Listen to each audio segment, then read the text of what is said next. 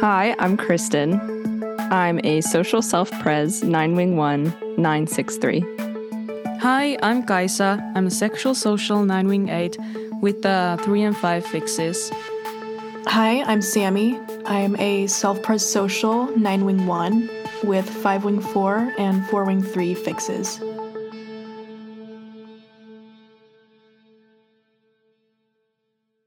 So what did you guys think about the story? And Kaisa, you said you really liked it. Sammy, did you read it?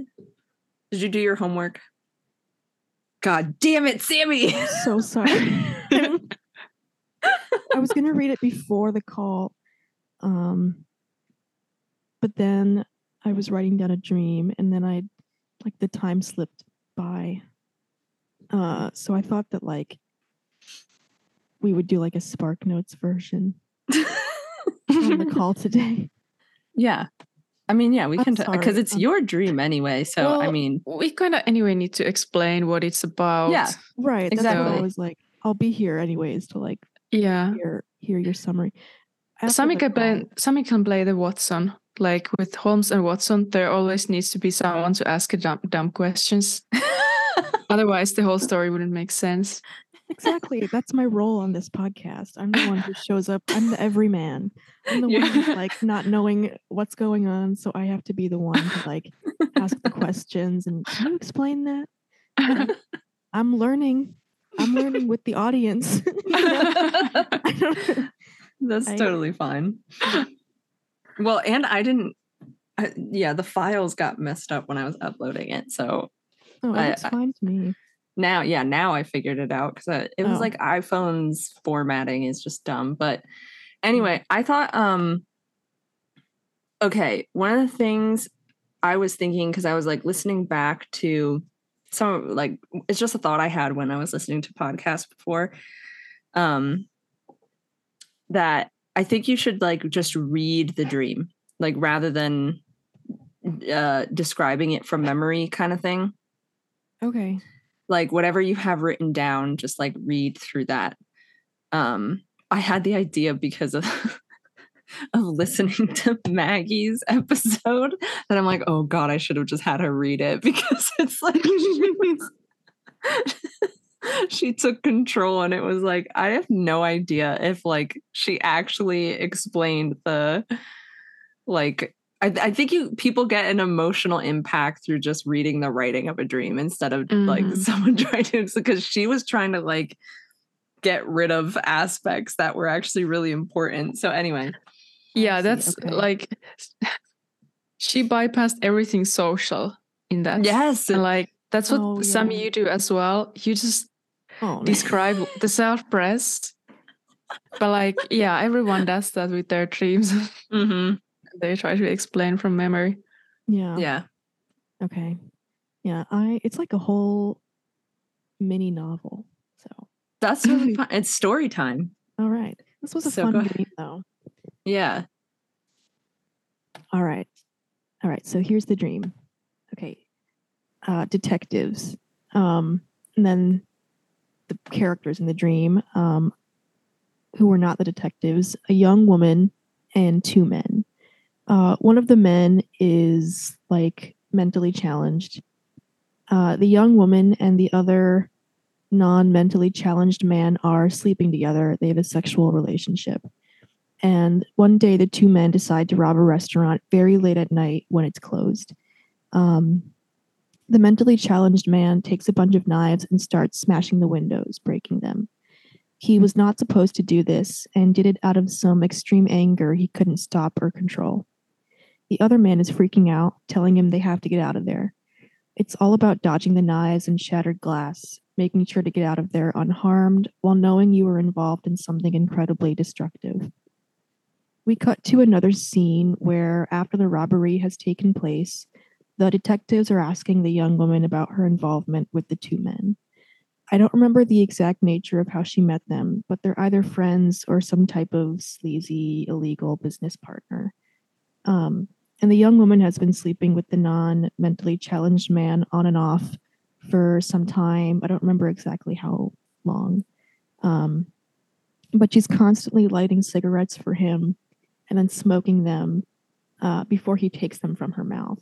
And they always burn her tongue, and she feels pain, but she doesn't care or mind. She just feels tied to the group, the two men, due to her sexual relationship with the man. And the young woman is like very seductive and attractive. And I remember one scene where she's walking down some stairs to get off the subway with the two men. And there's like another group of men walking behind them.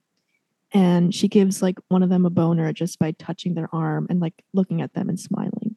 And so she knows that she's attractive, but she also is pretty messy to be involved with these two criminals who just cause chaos wherever they go.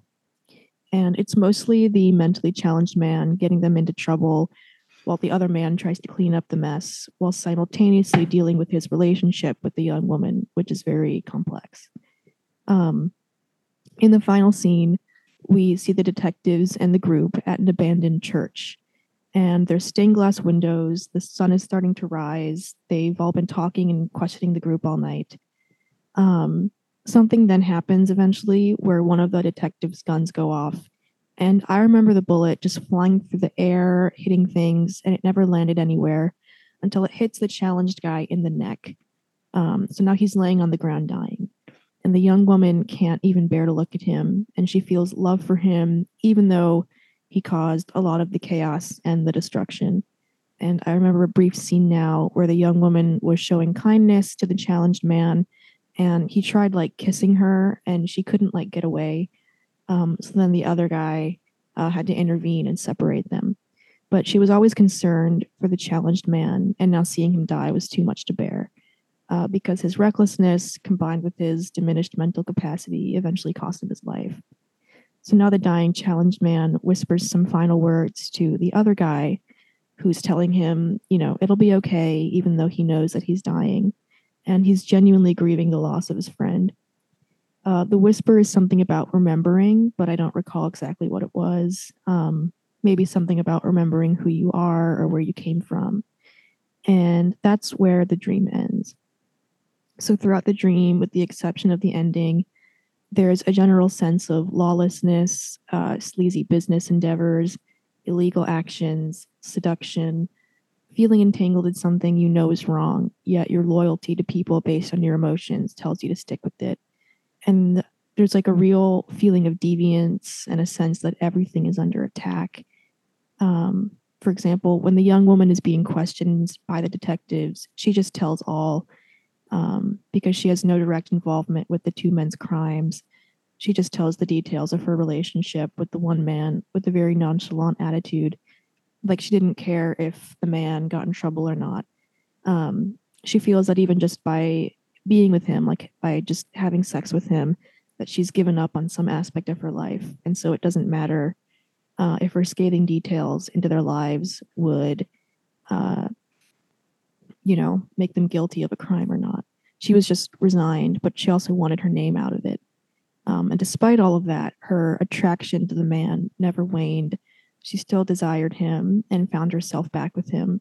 So it's like sexual compatibility versus like moral judgment. But yeah, that's the dream. I love this. I love this dream. It's like so like theatrical. Yeah. I just want to say before we start like breaking down the different aspects of the dream and where we came, I mean, at least like when I read it, I just had this like immediate reminder of the story of Hephaestus. And anyway, but leading up to that, like, I think when people are having a lot of dreams that might involve sexual instinct, sexuality, whatever, it's helpful to like really put yourself in the perspective of each character of the dream. So I think it's really interesting with this one, with yours, Sammy, because you're not even in the dream. Like this is all just like something you're watching, like a movie. Mm-hmm.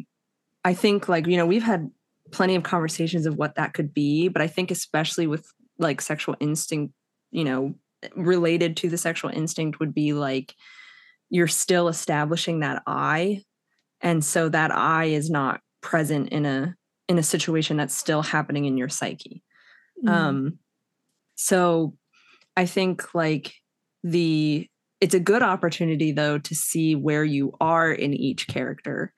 So it's good to not like completely identify with one character or your own, because now you can start to see like, oh, okay, well, who's this and where am I in that person, and who's that and where am I in that person, stuff like that. So like, you know, I automatically think of like the woman in the dream that you'd want to identify with her probably. And she's very like femme fatale, you know, and like the femme fatale is like a whole archetype on its own. But like in sexuality, it's very like it's society's anima projection. It's like, oh, a woman can only like to find her sexually attractive, she has to be like this mysterious, sexy, but also like does things that she obviously doesn't want to do. So I like how you kind of get like her perspective and like what people are projecting onto her throughout the dream. Like I think that's kind of interesting. But yeah, I think we'll get into like I like the mentally challenged man. I think I immediately see like the Hephaestus story, who was a crippled god. And since Kaisa, you read it, did you get the same thoughts that I like? Did you see it as well after reading Sammy's dream? Because I thought of it like immediately. And I don't know if maybe I'm just like wanting to draw lines where they shouldn't, but that's what did you see it too? Yeah, I'm seeing it now. But I didn't see it first because I wasn't that familiar with the Hephaestus. But yeah, it's I can see it, and it's especially sticking out to me in this dream the way that the woman is like an anima woman. Mm-hmm. Yeah, like she's operating solely from the projected anima rather than establishing the sense of I. Yeah. Mm-hmm. Only defining herself through like in relation to the men. Right. Yeah. Should I quick give like an overview like I kind of did for like in the document about the Hephaestus story? That like, should I give an overview and then we can talk about it? Yeah, that'd be helpful. Okay. So okay.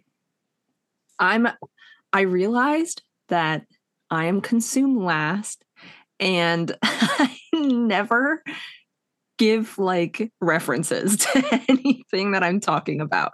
So today, everyone, if you'd like to know what I'm referencing, this is from a book called The Principle of Individuation, and it's by Murray Stein. It's a fantastic book. It talks about like the individuation process. He brings in a lot of myth. He brings in like different aspects. Like he talks about the numinous that we had an episode on, and that was actually because I was reading this book during that. So he talks about the numinous. He talks about like a man's individuation versus a female. So it's still very like, you know, stereotypical gender role kind of thing. But I mean, you can pull out so much from it, like just in general. So I really enjoyed it, and it's very good. But there's this one part where he talks about Hephaestus and how the theme of Hephaestus can be a common issue in people's individuation process. So like part of individuation is withdrawing your projections. And how do you do that if you aren't quite sure what the projections are, and that these really strong complexes, like this really potent energy sources, are something that you aren't like aware of, is not you and not actually you individuating. So with Hephaestus, and I found this interesting for the sexual instinct because it has a lot to do with creativity, and it has a lot to do with the mother, which is what we've been talking about. So long story short, because I'm not going to read the whole thing, obviously, but Hephaestus was a crippled god born of Hera. And Hera's, I'm going to do like the dumbest explanation of this story. Hera was like, ew, fuck you, you're disgusting and stuff. And he's like, what the hell? And he had this resentment for his mother. So even just looking at that like this man hated his own sexuality, hated who he was because his mother made him feel as if he was disgusting. So he got so resentful of his mother that he put a lot of his energy into like kind of putting a curse on her, and she got stuck on like a throne. And this basically made chaos in Olympus. Like Hera, without being in her place, makes so much chaos for the gods. So everyone's all like, what the fuck? They found out it was Hephaestus who did it, and they decided to try and bribe him to get him to release her. And he wanted Aphrodite.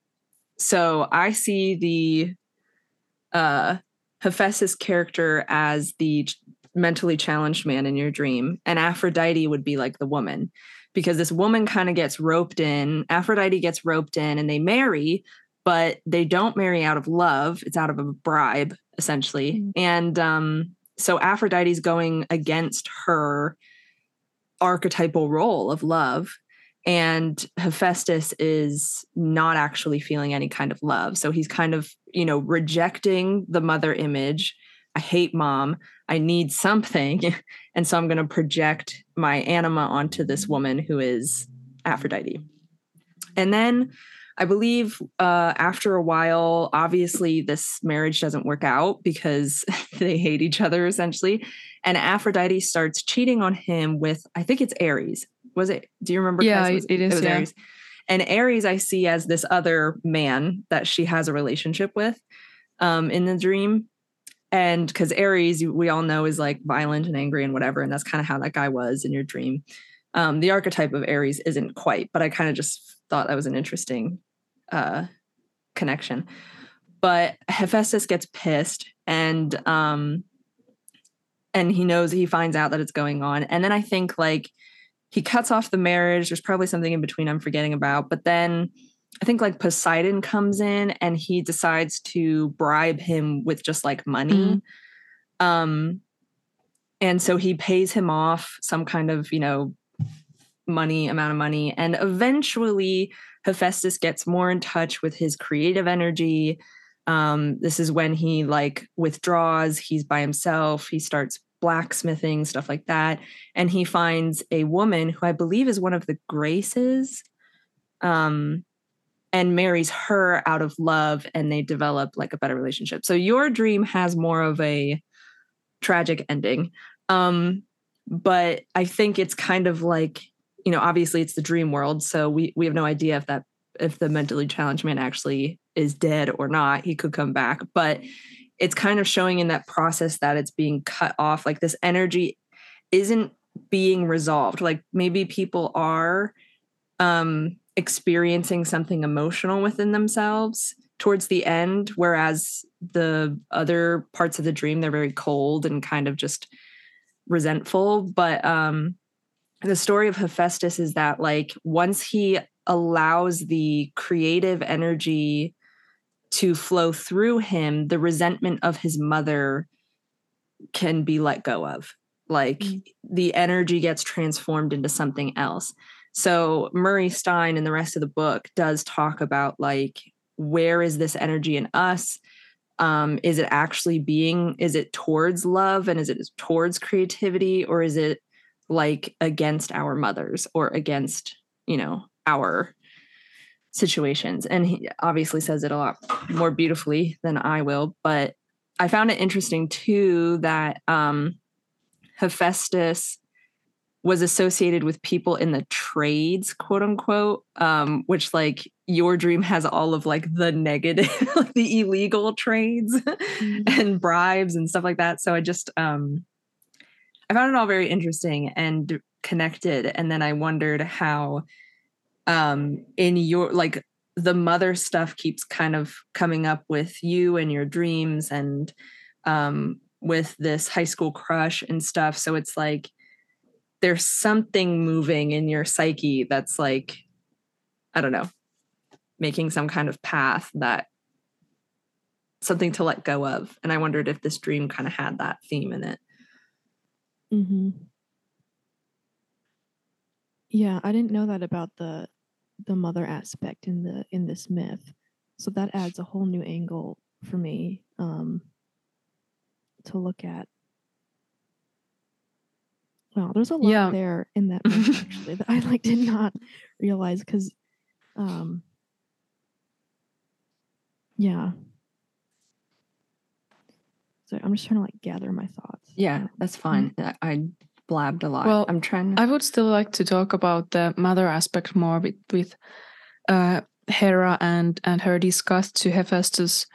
Like, for her, she was originally some kind of like greater goddess, but when she got married to Zeus, she was demoted, and Zeus was cheating on her and gave birth to a child from his head, Athena. And Athena is the kind of archetypal female that's operating through the masculine principle system, like only from the head, only from the ideal, and kind of in a scholarly way or whatever, not in touch with the feminine.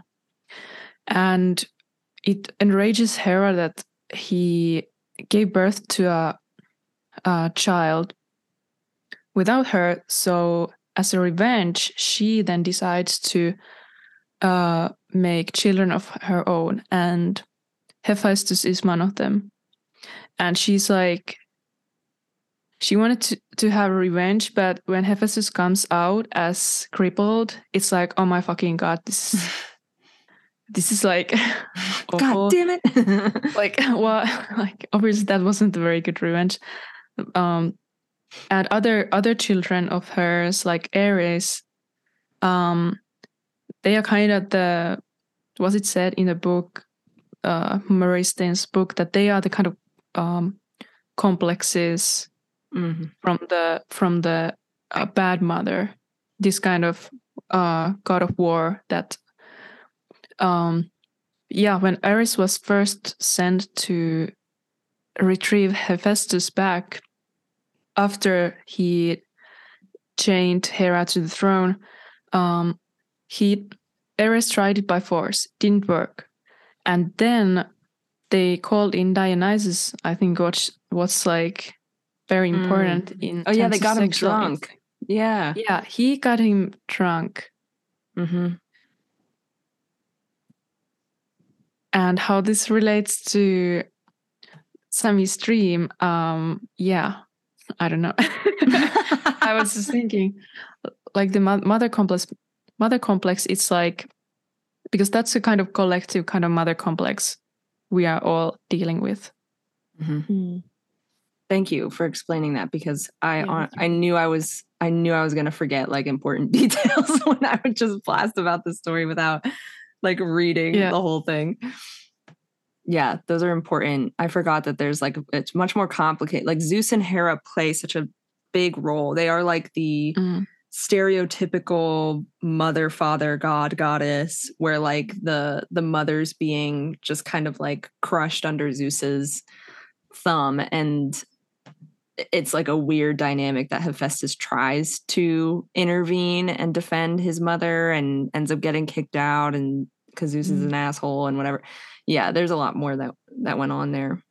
So just to clarify, Hera has Hephaestus like by herself without okay.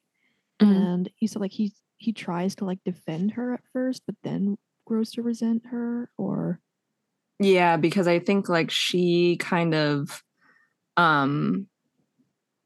like Hera and Zeus are both just kind of like really rageful figures. And so when Hephaestus, I guess, like, I think like Hera did treat him like with maternal care for a while, but once Zeus was kind of more involved, like there's just well, first Hera throws him out of Olympus because of her disgust for him. But then also when he came back, like he got thrown out again because he was trying to defend her from Zeus being a dick and abusing her or something like that. So it's like he just overall feels like there's a building of resentment for his mother for several different reasons. Mm-hmm. Wow.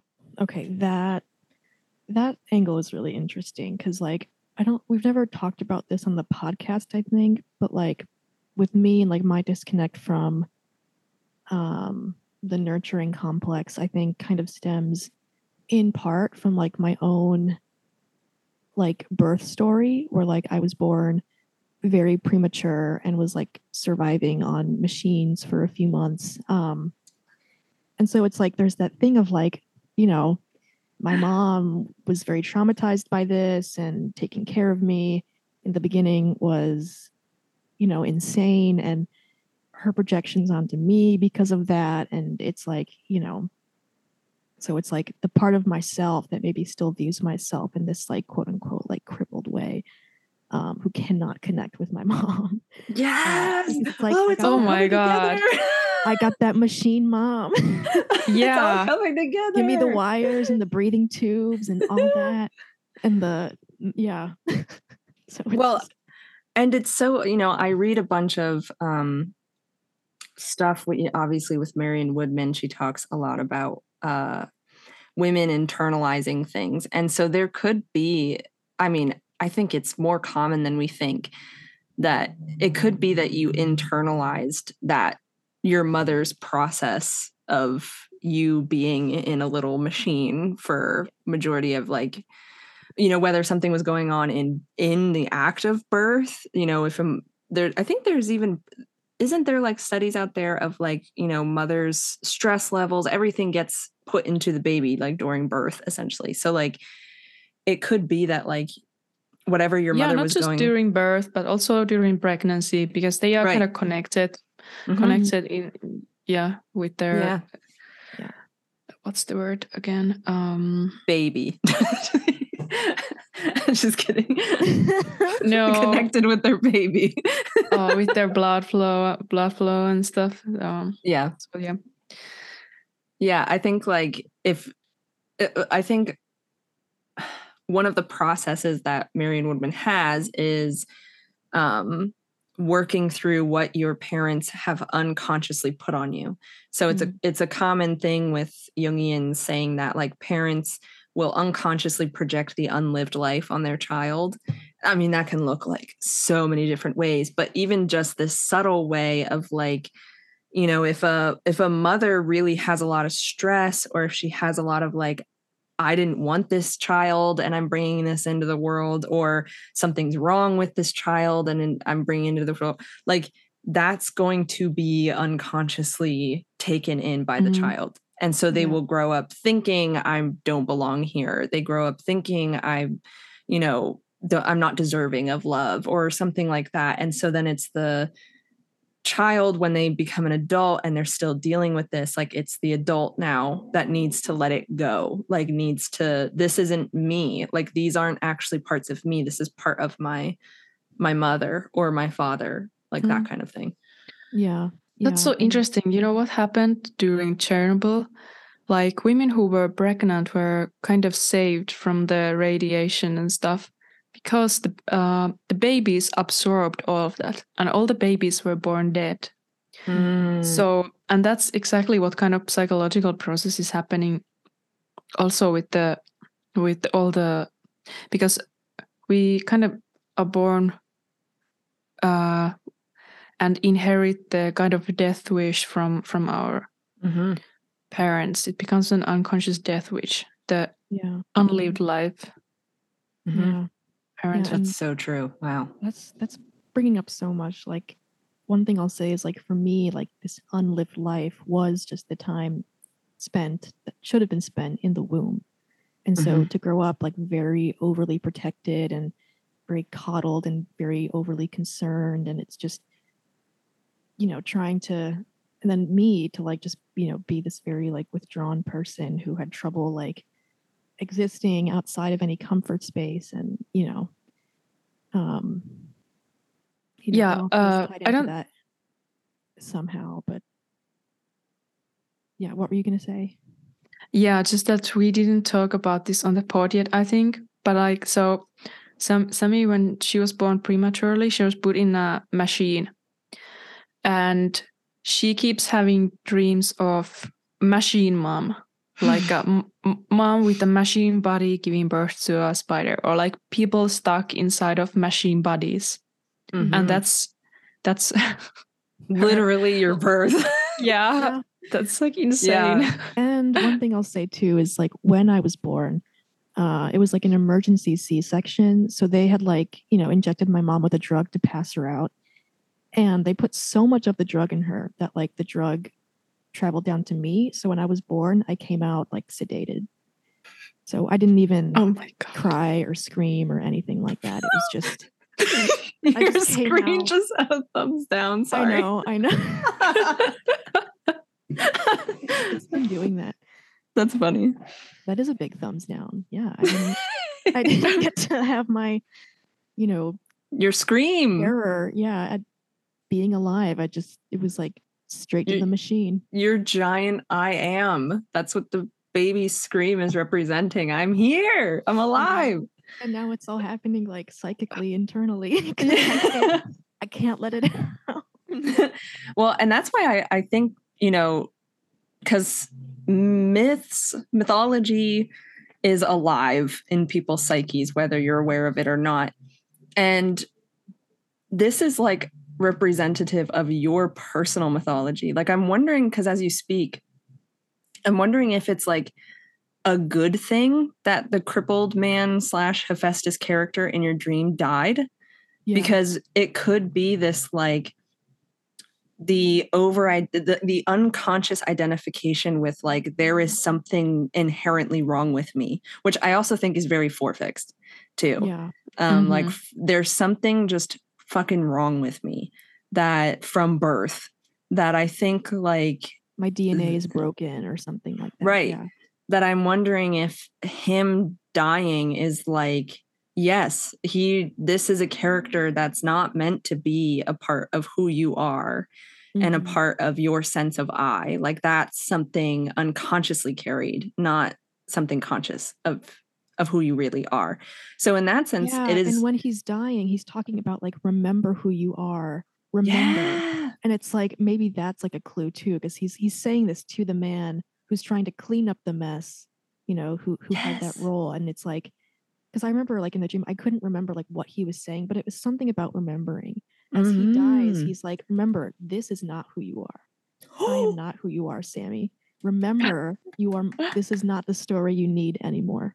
And he got shot in the neck, like where the throat chakra is. So it's like, this is not going to get communicated to me anymore. This is right. And it's actually like, this is what's preventing you from really expressing yourself, like that throat chakra. And that's area. Also like expression, identity, heart fix stuff. And it's happening like in the church. And it's just, there's a lot there. So that I can see that. Wow. And that's why then too, I mean, even if he in the dream is really like, it's a good, it's not positive or negative, but it's happening that he's dying. Like he's, you're still left with the two other figures. So these are still two figures that are active, like the projection of the projected anima, the femme fatale, and the Aries-like man of like I think it's still important to see where they are still active even without this Hephaestus character, where that energy will go. Can it be more creative and less of a like stereo less of a complex, that kind of thing. But the woman in the dream was just a full-blown like bimbo stereotype, like just wearing like super cropped like clothes, and like she was just she was kind of like, who did she reminded me of like a Harley Quinn type of character. in her demeanor. Yeah. She was like kind of casual about her like sexuality, but just by staring at someone, she could like, you know, make them feel, you know, all this desire, but she was like kind of reckless, but not really, and full of contradictions. It kind of seems like the complexes that are really like the archetypes are underneath them. Like when you think of Aphrodite, like her beauty is just by like existing. Like that is what beauty is. She doesn't have to be a bimbo to get like she's all about love, like not just sexual appeal, but she's about the beauty of like love, and not like I love you love, but like embodied love and embodied beauty. So like there is an archetype probably underneath that woman. And then with the Aries man, like the archetype of Aries is not actually like Kyle kind of energy of like doing illegal activities and punching walls and shit. Like it's very like there's a strength that Aries, like, you know, as the astrological symbol is the I am as well. Like it is the first of the astrological symbols. So it's this big like energy. Yeah. So it could be that there are complexes then left, you know, layering the actual archetypes. And so it's trying, maybe the creative energy wants to just express these archetypes rather than get caught in these complexes after Hephaestus dies. Yeah. Like thinking about that man in my dream again too, it felt like in the dream he was driven by like a lot of self-pres desires. Like I think I remember like the whole reason he wanted to steal was, you know, so he could like survive. He was like the brains of the operation, trying to, you know, get them to survive and make do because they might have been really poor or something. And you know, so in my mind, like in my psyche, he's like, oh, he's like the smart one. He's the one who's like, you know, like he's the idealized guy who's like saving everyone and, you know, to get the self-pres needs met. That's the really like the masculine provider archetype. That's true. Yeah. Yeah. They're very polarized then too. It's very like stereotypically polarized. Yeah. But to say a bit more too about the story, because Kaisa, since you read it, I don't know if you want to add anything, but I just really loved how like there's just how much these complexes are keeping us from expressing ourselves. And that's why I really like your throat chakra really does come up a lot in your dreams. And so like him being shot in it, it's just like so potent of like, you know, these kinds of things do really block your expression, like your authentic expression. And dreams can really show like where things are being blocked. It's, you know, medicinal in that kind of way. So he talks about, Murray Stein talks about like, if there's really strong energy, and we kind of noted at this in the last podcast, like if there's really, really strong energy, like that wants to go somewhere. It's just where is the ego thinking it needs to go? And that's usually where like the complex is. So when he talks about like us kind of unconsciously resenting our mothers, which is totally true for everybody, like you will unconsciously resent your mother, and yet simultaneously want her nurturing. And that's why like in relationships, and I thought about this too with your previous dream, Sammy, of like how equal your high school crush and your mom were of washing things up. Like they were doing the same thing. So it's like these energies are doing this at like there is mother, and then there's like the mothering of that you get from like kind of like the obsession, like that's nurturing you in some kind of way that like the dream's showing you that they're kind of standing on equal footing in that sense. But I mean, that's what everyone's doing. Yeah, I know it's disgusting. It's so gross. But that's what people are doing. Like you really do unconsciously want mothering from another person. even friends and groups and whatever. And so it's like, where can you really have that sense of mothering for yourself? Like you are like a archetypal mother somewhere inside of you. So why is that being rejected? Like, why are you pushing that out? And could it be because of the relationship with your own mom? Like in this case, it's very like evident on your literal birth, but also your mom's like a fucking opposite of who you are. So I can imagine growing up with your type structure being like, like I'm not, that is not me. That is not what I want. That is not how I should be treated. There's no mirroring. Yeah. Yes. Yeah. Triple hexad, assertive type. And it's, Right.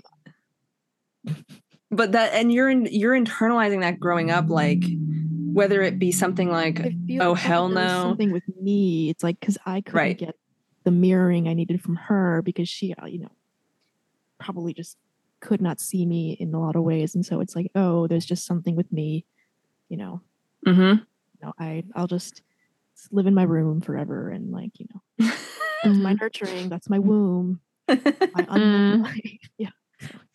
Right. And but go ahead. Yeah, and this Hephaestus character, the mentally challenged guy, is like Hephaestus was operating a big part of his life solely from reacting negatively to the negative mother complex. Mm-hmm. And like that was so much like his life force was directed there. It was sucking out of his expression. So I think it could be like meaningful to have that energy within you die. Yeah. And like what can you kind of plant that could grow your expression aside from that like negative reaction to the mother complex, like your actual nurturance for yourself. I appreciate that. Is that is so that's a really true. good way to look at it. And because I didn't know that in the story, eventually Hephaestus, like, he does end up like, growing and like moving on, like once he really hones his own creativity and, his like withdrawing, you said, was really done like in service of like his own individuation, whereas my withdrawing was previously done just as a negative reaction to the nurturing function. And so I think just like knowing that about the story too will be important for me, because I didn't know that. So that's a good thing to remember. Right. And I think like it's a really good reminder too that you brought up, Kaisa, with your life force. Like that's kind of what, Freud has libido as like a sexual thing. Very low. Sorry, something just spoke to me in my house. Did you hear that? I did. Okay. What was that? Okay. It's a speaker that I was using and I didn't turn it off. And it just said battery is very low. Okay, hold on. Turn off. Okay. Sorry. Anyway, so Nice. that was weird. Yeah, so Freud had like libido as like the sexual libido. Like he thought that's where people's like energy was. I'm going to do a terrible job at explaining it. And but Jung thought libido was like just life force in general. That kind of involved all of the instincts and not just sexual instinct. Which is, I'm not going to go into it, but why they split up as people is Jung was like, no, it's not just sexual. And Freud's like, no, but it is. And they're like, fuck you. And then broke up. I might have explained that before, but I don't remember. But like that, so many people's life force is going into things that are just complexes and not actually like what they want to be doing in life. Like, and that's the thing. Like, how do you really know what you want to be doing in life if you're not in touch with that life force? So I think that's a really good word that we haven't even, I think, used yet in sexual instinct, that people should be aware of.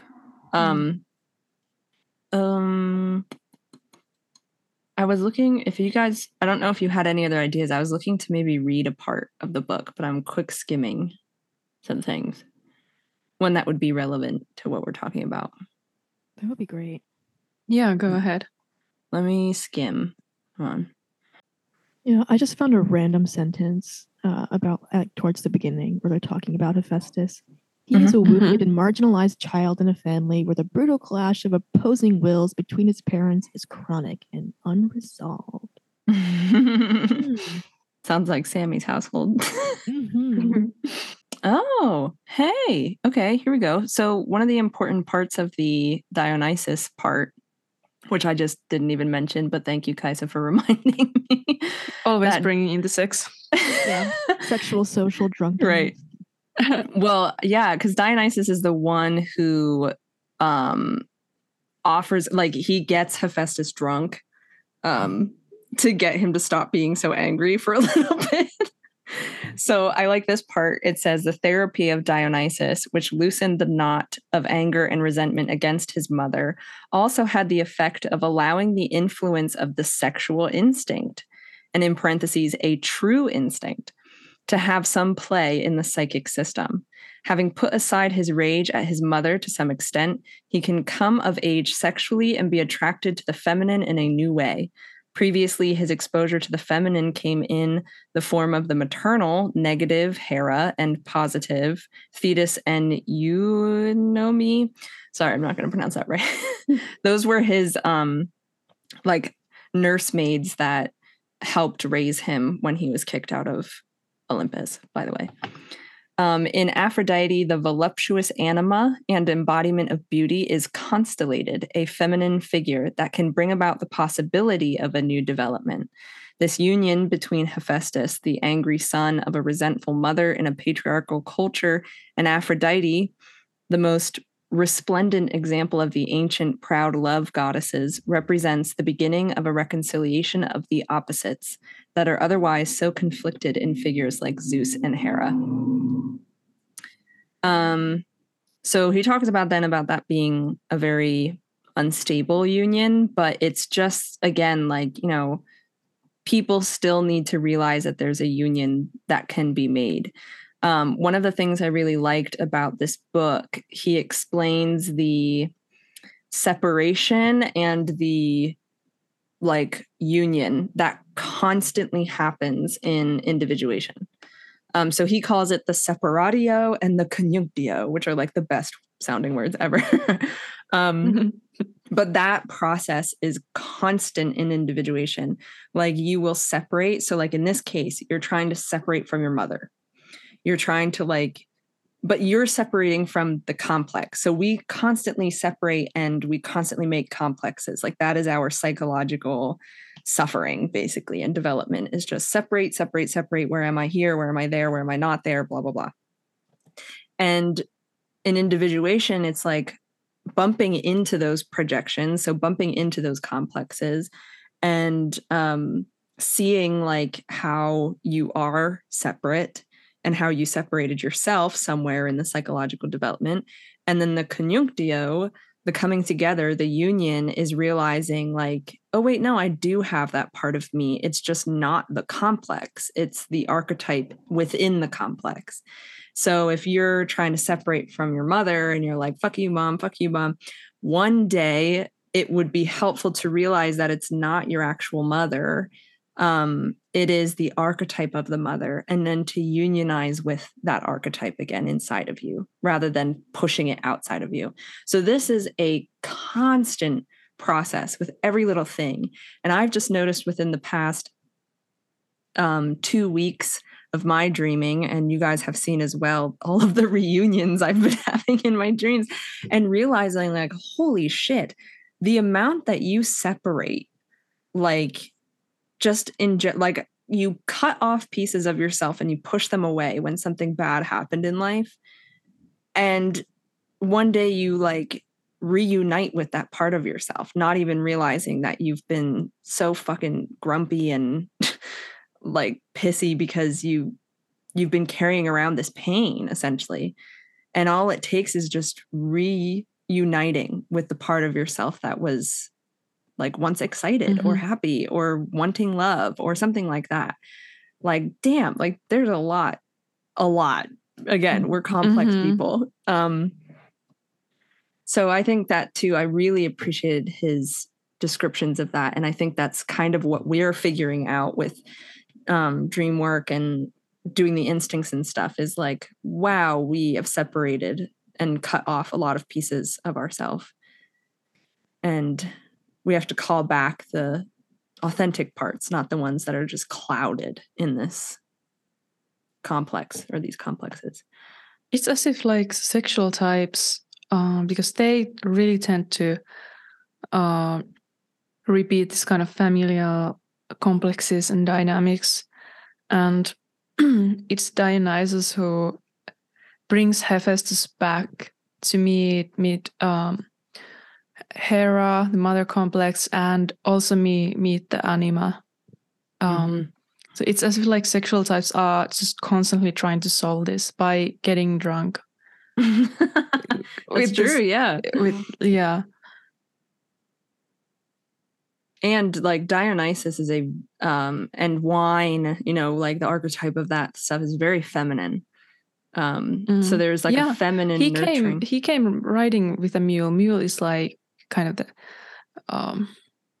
archetypally the kind of instinct, instinctual side, the feminine. Oh, here, I'll read the last paragraph because that kind of sums up what we're talking about. It says, in the midst of this is the Hephaestian ego, wounded, crippled by low self-esteem, angry and resentful, finding it difficult, if not impossible, to connect to his deeper individuation impulses. He must confront mother and father and separate from these complexes and their derivatives, separatio in parentheses, if he is to come into his own and to find his way to a genuine and stable contact, in parentheses, conjunctio, with the true instincts and the individuating guidance of the deeper layers of the unconscious. The beautiful thing about Hephaestus is that when he does this work, he comes to represent the deepest creative instinct among the Olympians, for among the gods, he is surely one of the most inventive. Yeah. Actually, when I was reading this, it was said in the beginning that Hephaestus is one of the most relatable gods because he's imperfect. But my reaction was that, like, I can't relate to anything imperfect. Like, why would I? I have such a strong identification with like the negative mother complex or like the just masculine ideal of perfection that I can't relate to being human. And like, I'm discarding the parts of myself, just like Hera does, like, you are not perfect, get sent to some whatever shithole. Like, that's kind of what I'm doing. And like, I think this was another wake-up call to like reflect on this and try to accept my humanness in a human way. In a way. I don't know. We should do, oh my God. Next in the series is Kaisa and her perfection mythology. We should, I mean, like, I think it's so interesting because that's like sexual social in the realm of the gods and goddesses, like according to David. And so that makes a lot of sense. But that's so interesting because I want to like dive deeper into Kaisa's goddess. That's why Kaisa keeps going into dirty, backed up bathrooms in her dreams. You are not perfect. Clean the toilet. Yeah, all the time. Except, was it yesterday or it might have been yesterday or a couple of days ago? Finally, I had one dream where the toilet was not clogged. It was a public toilet with stalls, and there was this kind of ivy plant that was eating and consuming people. And I went to the bathroom, but didn't eat me. I had sex with the plant. There were beautiful flowers. I think there's finally some kind of medium between me and the unconscious movements. Like, it's not clogged anymore. The pathway.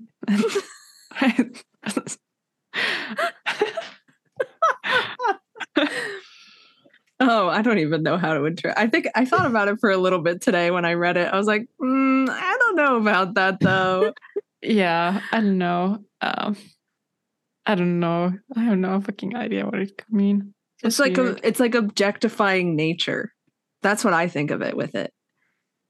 It's like there's still some kind of objectification of nature, which is like which is like not.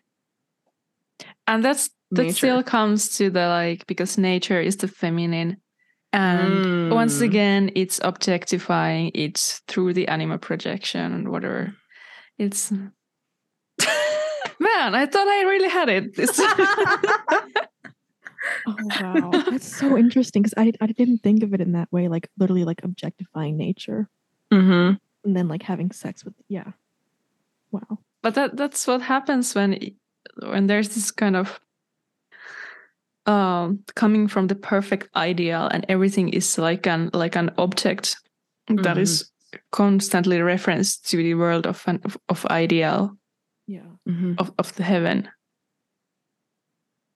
or something. I think we should totally do I